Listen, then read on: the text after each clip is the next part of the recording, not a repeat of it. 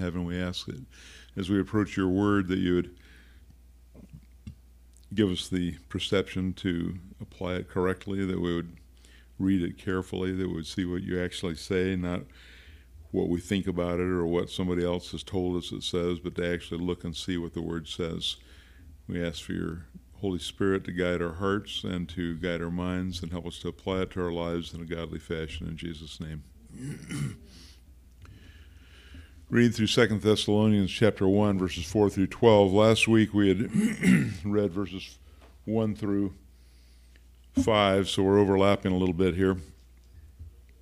He says, "So that we ourselves glory in you and the churches of God for your patience and faith in all your persecutions and tribulations that you endure, which is a manifest token of the righteous judgment of God, that ye may be counted worthy of the kingdom of God, for which you also suffer, seeing it is a righteous thing with God to recompense tribulation to them that trouble you, and to you who are troubled, rest with us, when the Lord Jesus shall be revealed from heaven with his mighty angels in flaming fire, taking vengeance on them that know not God, and that obey not the gospel of our Lord Jesus Christ, who shall be punished with everlasting destruction from the presence of the Lord and from the glory of his power, when he shall come to be glorified in his saints, and be admired in all them that believe, because our testimony among you was believed in that day. Wherefore also we pray also for you, that our God would count you worthy of this calling, and fulfill all the good pleasure of his goodness and the work of faith with power, that the name of our Lord Jesus Christ may be glorified in you, and you in him, according to the grace of God and our Lord Jesus Christ." Okay, last week we saw how Paul was using the good report of the spiritual growth in the church in Thessalonica to encourage other churches as he traveled. He would tell them what was going on at Thessalonica. He said, "We glory in you, in the churches of God." He was bragging on them. He was saying, look, this is what God's doing. You know, when we talk about what's happening here, we recognize that God's word is what's making changes here. The Holy Spirit is what's changing people's lives, but it's by his word. In Psalm 119, verse 9, it says, "How shall a young man cleanse his way? By taking heed thereto according to thy word." That's the only way that God says he can cleanse a believer's life, is through his word. It's not a matter of self-effort. This is something that God has to do by his word. And by the way, in verse 11 of the same chapter, Psalm 119, verse 11, it says, "Thy word have I hid in mine heart, that I might not sin against thee." It's to change our lives. That's talking about memorizing Scripture.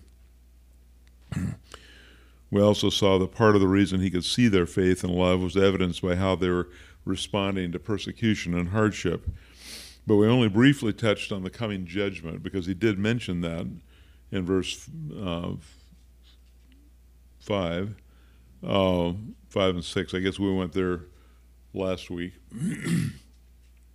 But we never talked very much about that.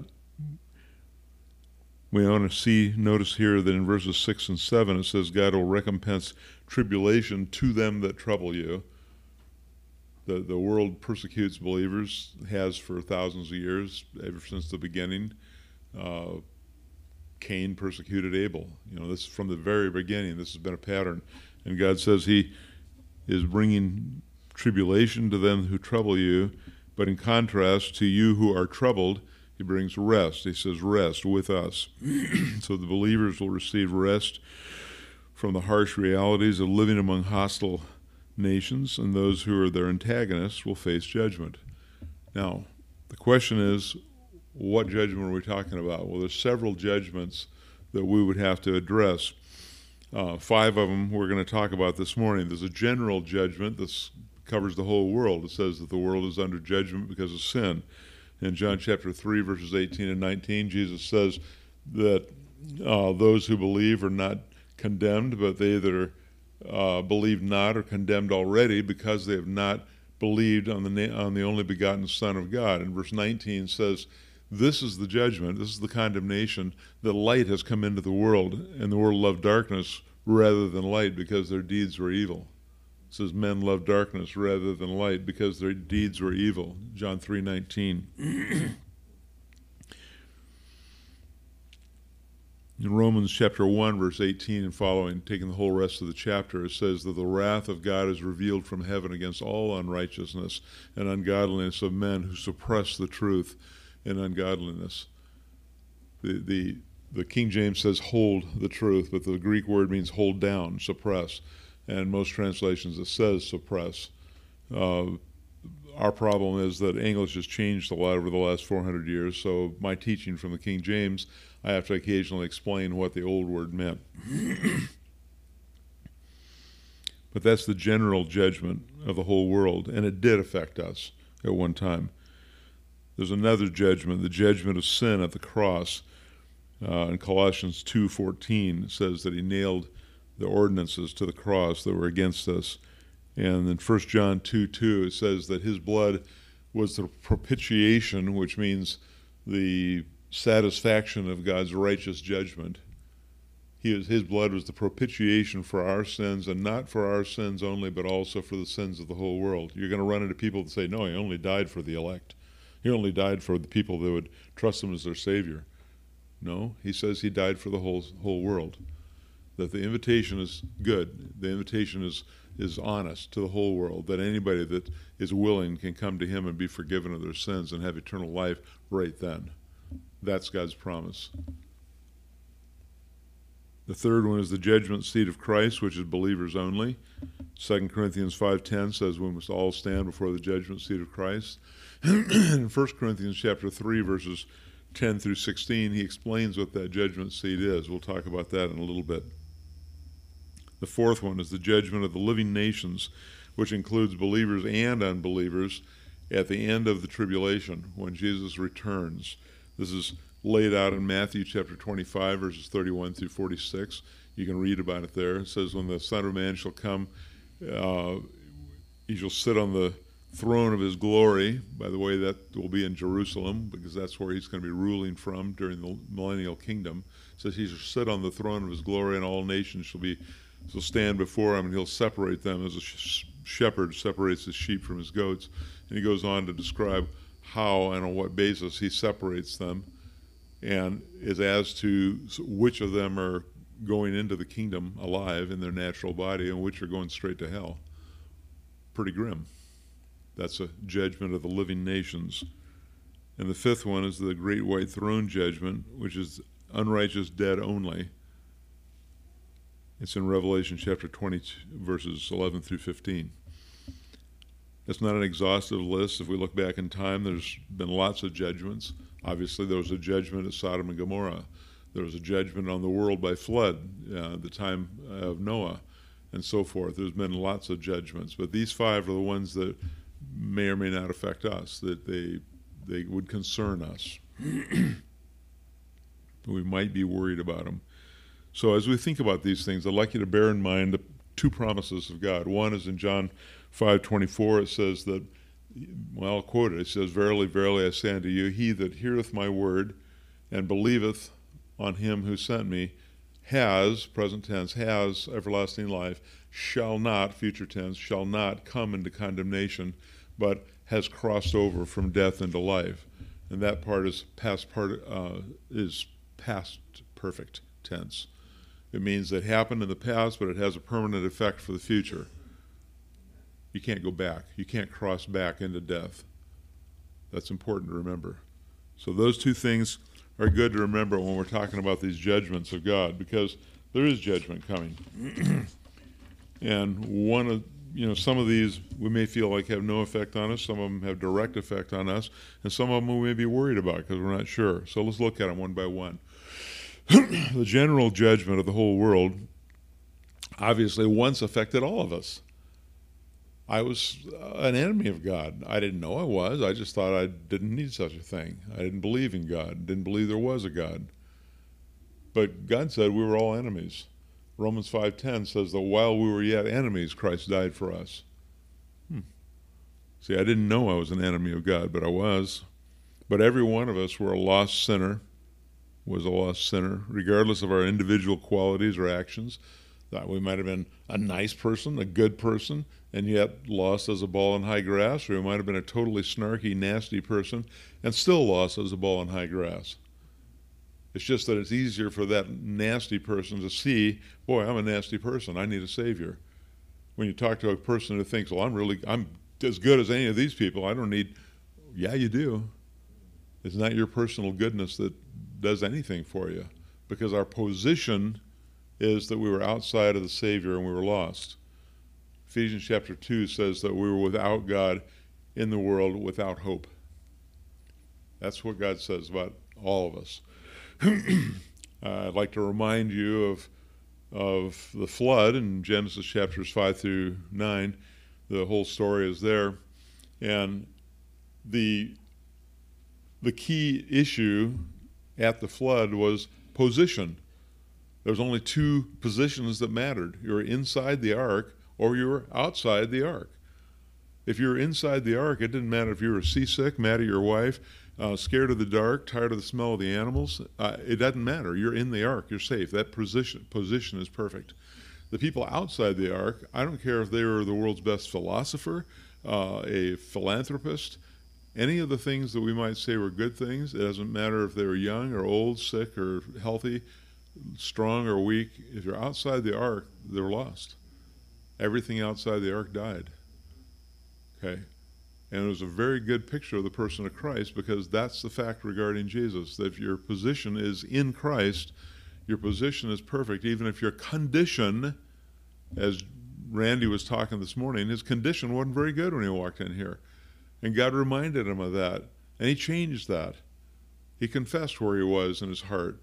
His condition improved, but his position didn't change at all. He was in Christ when he was at home and grumbling, and he was in Christ when he walked in the door here, and he was in Christ when he was standing up here talking. His position didn't change. His condition is what changed. So we need to keep that in mind.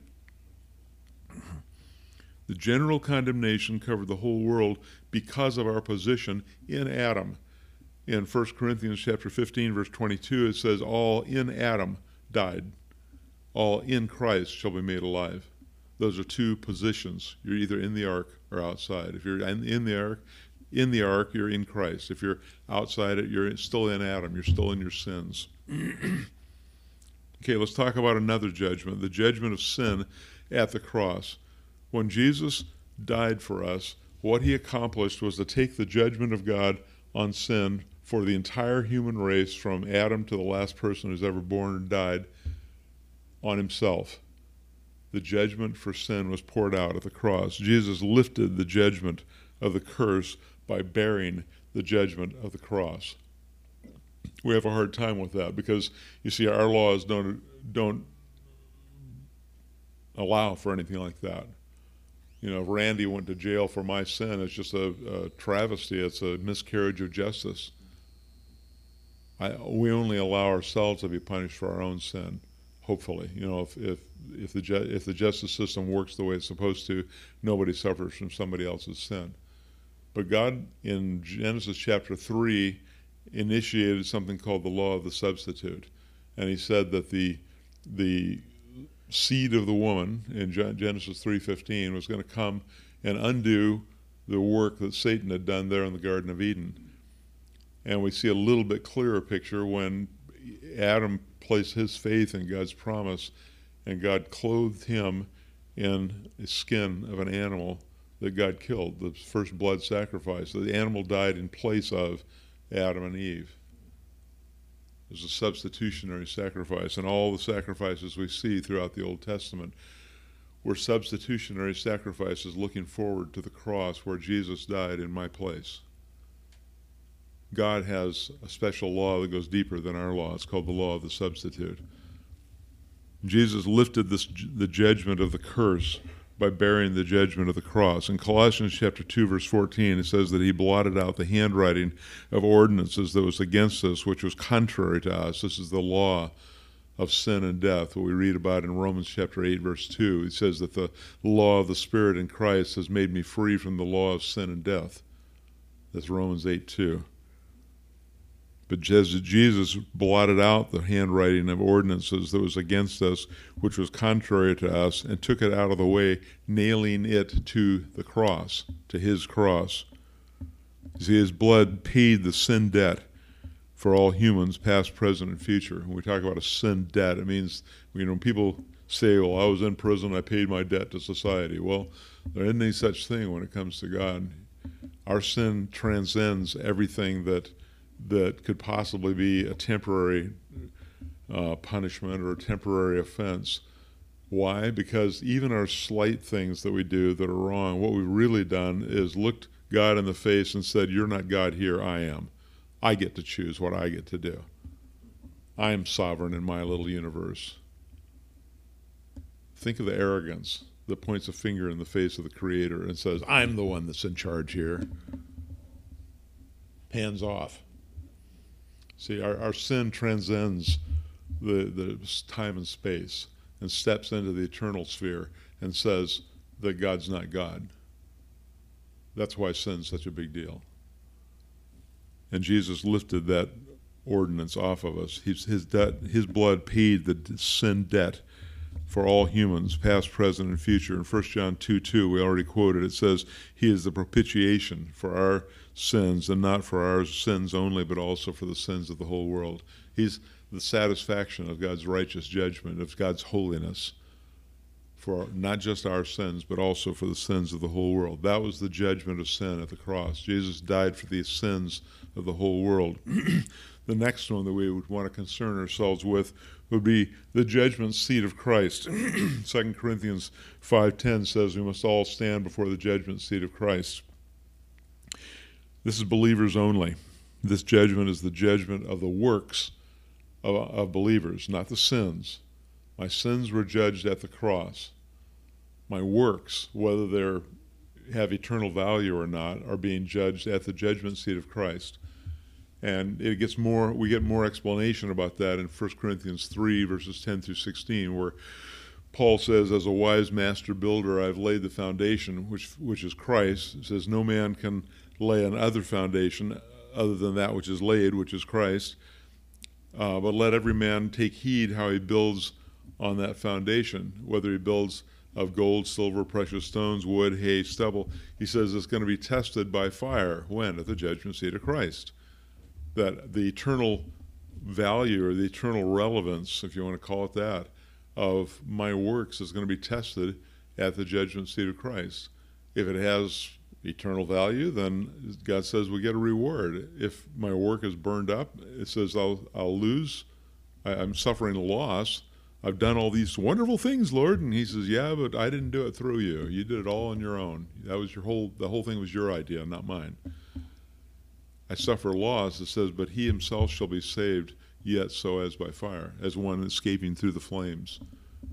I was told about it. I haven't seen it myself, but it was a training video for firefighters where they set a mobile home on fire with a firefighter inside and showed that once it started, there was only a matter of minutes before the entire thing was engulfed, and he actually had to go running out through the end, and the flames were literally pushing him. It was almost exploding at that point. And that's the picture that's being drawn here, is escaping through the flames. The judgment is there. You yourself are saved by faith or by grace through faith plus nothing, by Jesus' blood at the cross, by his judging sin in himself, but you can suffer loss. That's the judgment seat of Christ. Is it possible for a believer's work to have no eternal value? Of course it is. We can have our own ideas and things that we want to do that turn out to just be, childish ideas that we think, I'm going to do wonderful things for God. Well, why don't you wait and see what he wants you to do? Peter had great ideas on the Mount of Transfiguration. He says, we could build some booths for you and for Moses and Elijah. And everybody else kind of wagged their head and didn't say anything. God spoke from heaven and says, this is my beloved son. You listen to him. Quiet, child. My son's talking. Listen to him. Okay. Peter had some great ideas, but that wasn't from God. We see other examples later on in Peter's life. But in John chapter 15, verse 5, Jesus said, apart from me, you can do nothing. And he meant exactly that. That unless he does the work through us, remember we talked about Jesus saying, take my yoke upon you, and learn of me, for my yoke is easy, my burden is light. The the picture there is a double harness, that he's asking us to join him in double harness and go where he goes and work where he works and do what he wants us to do. And he said, apart from me, you can do nothing. If we've been doing lots of great things, but we're not walking with him, we're not working with him, then our works may look good, but their eternal value is pretty questionable at that point. And I'm not pointing a finger at anybody because I can't see a person's heart. I remember a time when Chuck and Doug McClenny had tried to share God's grace with a man, a very wealthy man, and the man cut him off. He says, I don't need that. He says, he pointed in the distance at a steeple you could see in the distance, says, you see that church over there? So I built that church. My name's on that church. I don't need this. Really. So he thought he had bought God's grace. Grace means unmerited, unearned favor. If you think you've earned something from God, that's not grace. He thought he had. He thought he'd bought God's favor. He's dead now. I hope he repented, but you're either going to see Jesus as your Savior or you're going to see him as your judge. Moving on to the next judgment. The judgment of the living nations, Matthew 25, verses 31 through 46, gives us the most details about this judgment. It's mentioned in a lot of places. But this passage allows us to see when it'll happen. It'll be at the end of the tribulation. It says, when the Son of Man shall come in his glory and sit upon the seat of the throne of his glory. It'll be in Jerusalem. That's where he's going to be ruling from in the millennial kingdom. So this is at the end of the tribulation, but before the kingdom begins. Matthew 25, starting in verse 31, reading through verse 46 is the last verse of that chapter. And he says, all the nations will be gathered together, all the living nations, the people that have survived the tribulation, that are still in their natural bodies. Some of them are believers, some of them aren't. He says he's going to divide them as a shepherd divides his sheep from his goats. And the measure of the division, although it looks like it's by works, as you read it, it sounds like it's by works, it's still by faith. But the people that believed in Jesus during the tribulation, the way they showed their faith was that they cared for his children. They cared for the Israelites, and they cared for the tribulation saints. And those that didn't believe in him didn't care. And if they saw the Jews being persecuted, well, that's too bad. They brought it on themselves, I'm sure. If they saw believers being persecuted, that's too bad. They shouldn't act like that. They showed their lack of faith by their works. The believers showed their faith by their works. And he says that on the basis of that, those that were believers, he says, enter into the joy of your Lord, enter the kingdom that's prepared for you from the foundation of the earth. To those that were unbelievers, he says, depart from me, you workers of iniquity, into everlasting punishment prepared for the devil and his angels. That's the judgments of the living nations. The final one is the great white throne judgment. We see that in Revelation chapter 20, verse 11 through 15, I guess, the end of the chapter. I want to remind you that the judge in all these cases we just read about, the judge is Jesus. John 5:22, Jesus said that the Father judges no man. He's committed all judgment unto the Son, that all men may honor the Son even as they honor the Father. Verse 23 says, he that honoreth not the Son honoreth not the Father who sent him.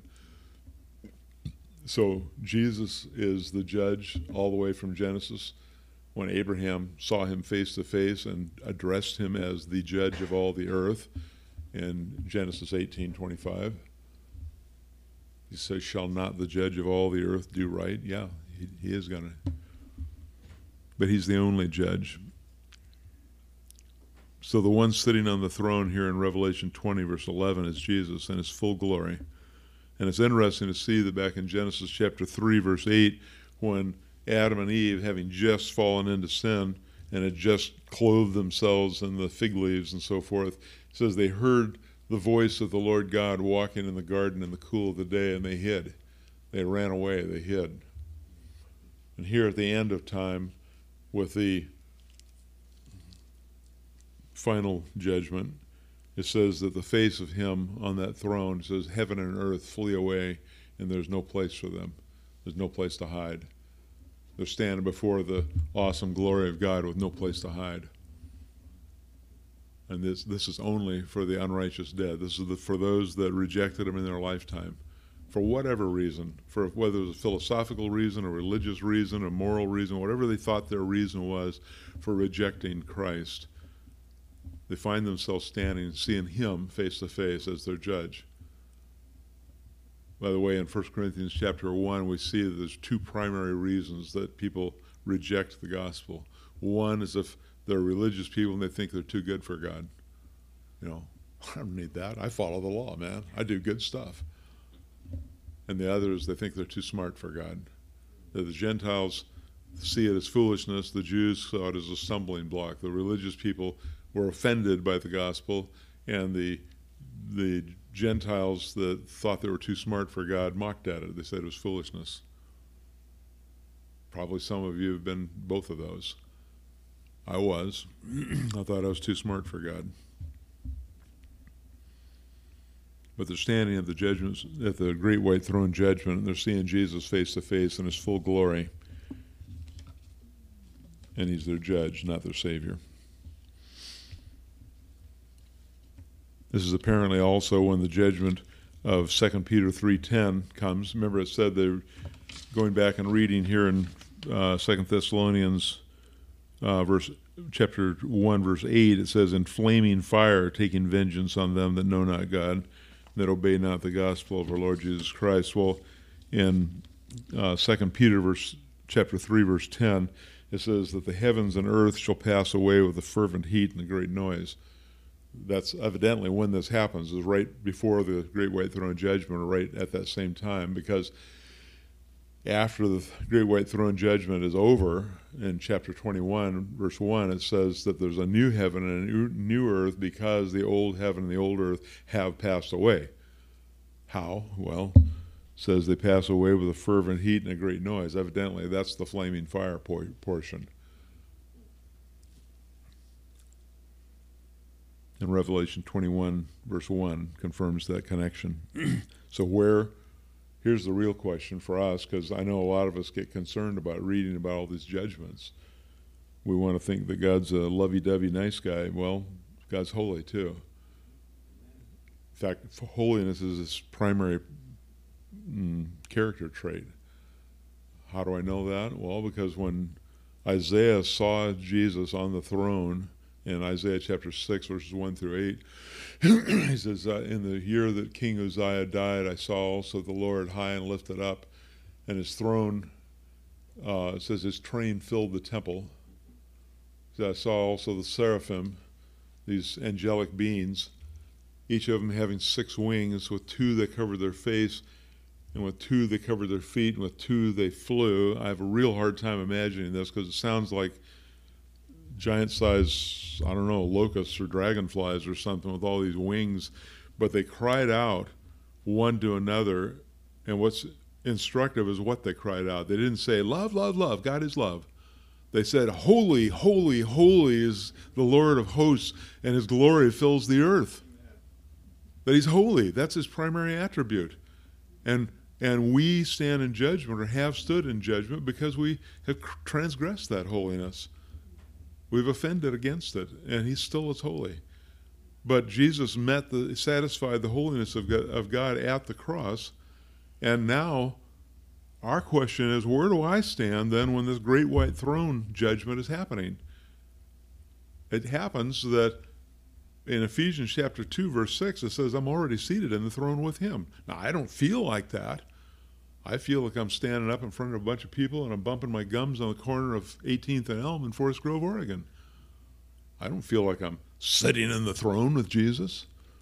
But God says I not only died with him at the cross. That's what we talked about when we were baptizing some people here, that when the Holy Spirit placed you into the body of Christ, he baptized you into his death, his burial, his resurrection, his ascension, and the fact that he is seated in the throne with God. That's where you are. You're already home safe. So where am I going to be during that great white throne judgment? with him in the throne. Am I going to enjoy that? No. How do I know? Because in Revelation 21, after the great white throne judgment is over, it says that God will wipe away all tears from their eyes, and there'll be no more sorrow, no more death, and so forth. No, it's going to be a terrible, grieving thing for us. And yet, there'll be this solemn joy of knowing this is the holy God doing something right. No, I don't like it. I'm grieved for all these people that are lost, and so is he. God says he takes no pleasure in the death of the wicked. But we're also going to know that God did exactly what he was supposed to do. And it's after that, in Revelation chapter 21, verse 4, it says, God shall wipe away all tears from their eyes. There'll be something that we'll be crying about at the great white throne. Wipe away all tears from their eyes, Revelation 21, 4. And there'll be no more death, neither sorrow, nor crying, neither shall there be any more pain, for all the former things are passed away. See, that'll be the final judgment and the end of all death and sorrow and crying and pain. In Psalm 30, verse 5, it says, the weeping may endure for the night, but joy comes in the morning. That's the morning that we're looking for. Jesus is the morning star. He's called the day star and the morning star. And his day is eternal, and that's the morning we're all longing to see. We wake up, those of you who are still working, wake up Monday morning and think, oh, here we go again. I did it for all my working life.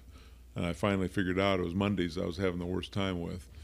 And I realized that not everyone had actually spent all weekend trying to figure out ways to annoy me. They were having a Monday too, see. And we're on each other's nerves because all of us didn't want to be there. But there's no more of that. It's an eternal day under Christ, and there is no more pain and no more frustration and so forth. That's the day we're looking for. That's the morning we're looking for. So the final question is, why are believers excluded from these final judgments? We see that in verse 10. He says, because our testimony among you was believed. See, we're saved by grace through faith plus nothing. The Thessalonian believers were saved sinners just like us. But Paul says that the Lord will be worshipped and admired by all those that believe in him, and he specifically reminds them of how they became believers. Paul says, Paul and Silas had brought the message of salvation to Thessalonica in Acts chapter 17. You can read the story there. And those who became believers did so because they believed the gospel of Christ that Paul and Silas brought. They believed the gospel. And the long-term effect of believers' faith and the eternal worship is the eternal worship of Christ as our Redeemer, that the redeemed of all ages from Genesis to now will be worshiping the Lord for what he has done for us. And we see that in Revelation 5, 9, and 10. He says that they sang a new song saying, worthy art thou, speaking to the Lamb on the throne, speaking to Jesus. It says, you're worthy to open the book and to break the seals thereof because you have taken us you redeemed us out of every language and tribe and people and nation on earth. And you've made us to be kings and priests before you. We've become your saints. That's the reason they'll be worshiping him, is because what he's done for his people. You want to remember that at the judgment of the living nations, for the first time, people in their physical bodies, their natural bodies, will be seeing Jesus in his full glory. I could argue that, well, they kind of did on the Mount of Transfiguration too. Yeah, but not like at the judgment of the living nations, where he'll be sitting on the throne of his glory, face to face with people that are still in their natural bodies, and some of them getting ready to go into eternal punishment, and some of them getting ready to enter into the millennial kingdom, 1,000-year reign in their natural bodies here on earth, with Jesus reigning personally. In verses 11 and 12, he says, wherefore we also pray for you that our God would count you worthy of this calling and fulfill all the good pleasure of his goodness and the work of faith with power, that the name of our Lord Jesus Christ may be glorified in you and you in him, according to the grace of our God and the Lord Jesus Christ. See, all the things we've been talking about are positional truths. People that were inside the ark weren't drowning. People that were inside the ark weren't dying. People that were inside the ark weren't getting wet even. People that are outside the ark had all of the above. These are positional truths. And our position in Christ is what separates us from the brunt of these judgments. They're true because we're in Christ. That's our location, our position. Positional truth, though, should result in conditional changes. Because, I'll use Randy as an example again, since he shared his own struggle this morning, because he was positionally and still is positionally in Christ, and that's never going to change, then he was open to the conditional change that God required of him when he walked in the doors here. God woke him up and said, hey, think about this. Think about where you are and who you're dealing with. Wake up. Okay. Positional truth requires conditional change. Not to maintain it. It's just that that's what it requires of us. That's what happens because of it.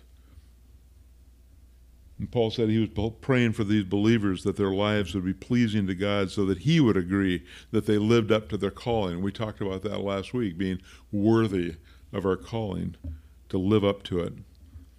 He said that they were acting in a manner worthy of their family connection to him. And the result in their lives was that God would fulfill the good pleasure of his goodness in them, that his goodness was happening through them to the people around him, and his good pleasure was being shown in their life. His grace was manifested in their life, and that others around them got to see that grace and glorify God because of what they could see happening in the lives of the believers. You see, they saw the power of God working in their lives, and the work of faith being done by the believers. The result is that the name of the Lord Jesus Christ may be glorified in you and you in him. See, it's all according to grace. He says, by the grace of the Father and the Son. We're not to fear condemnation from God, but I think it's completely healthy to fear displeasing him. I don't want to displease him. I want him to be able to smile on what I'm doing and to enable me to carry out his work, to do what I'm supposed to be doing. I don't want to be off on my own and just doing my own thing and trying to claim that it pleases God. If I'm doing my own thing, it doesn't please God. Jesus said, apart from me, you can do nothing. I do fear displeasing him, but it's not because I fear being condemned at the great white throne judgment. I belong to him through his grace, by his grace, through faith. That can't change. But my condition can change daily or even moment by moment. We need to think of these things. We don't live in such a way as to please him, then we're missing out on our only opportunity to serve him and to serve with him. This is our only chance. This is they say that life ain't no rehearsal. This is the gig. Okay? This isn't a practice run. This is it. We get one chance to walk with God and to serve him, or not. But you make your choices today. You make your choices now. When we take communion together, we're publicly stating that we have placed our faith in Jesus' shed blood at the cross as full payment for our sins. Each of us is saying, Jesus died for me, and he's coming back to take me home with him. You see, that's what we have in common, and that's what we share in the Lord's table. Let's pray. Lord Jesus, we ask that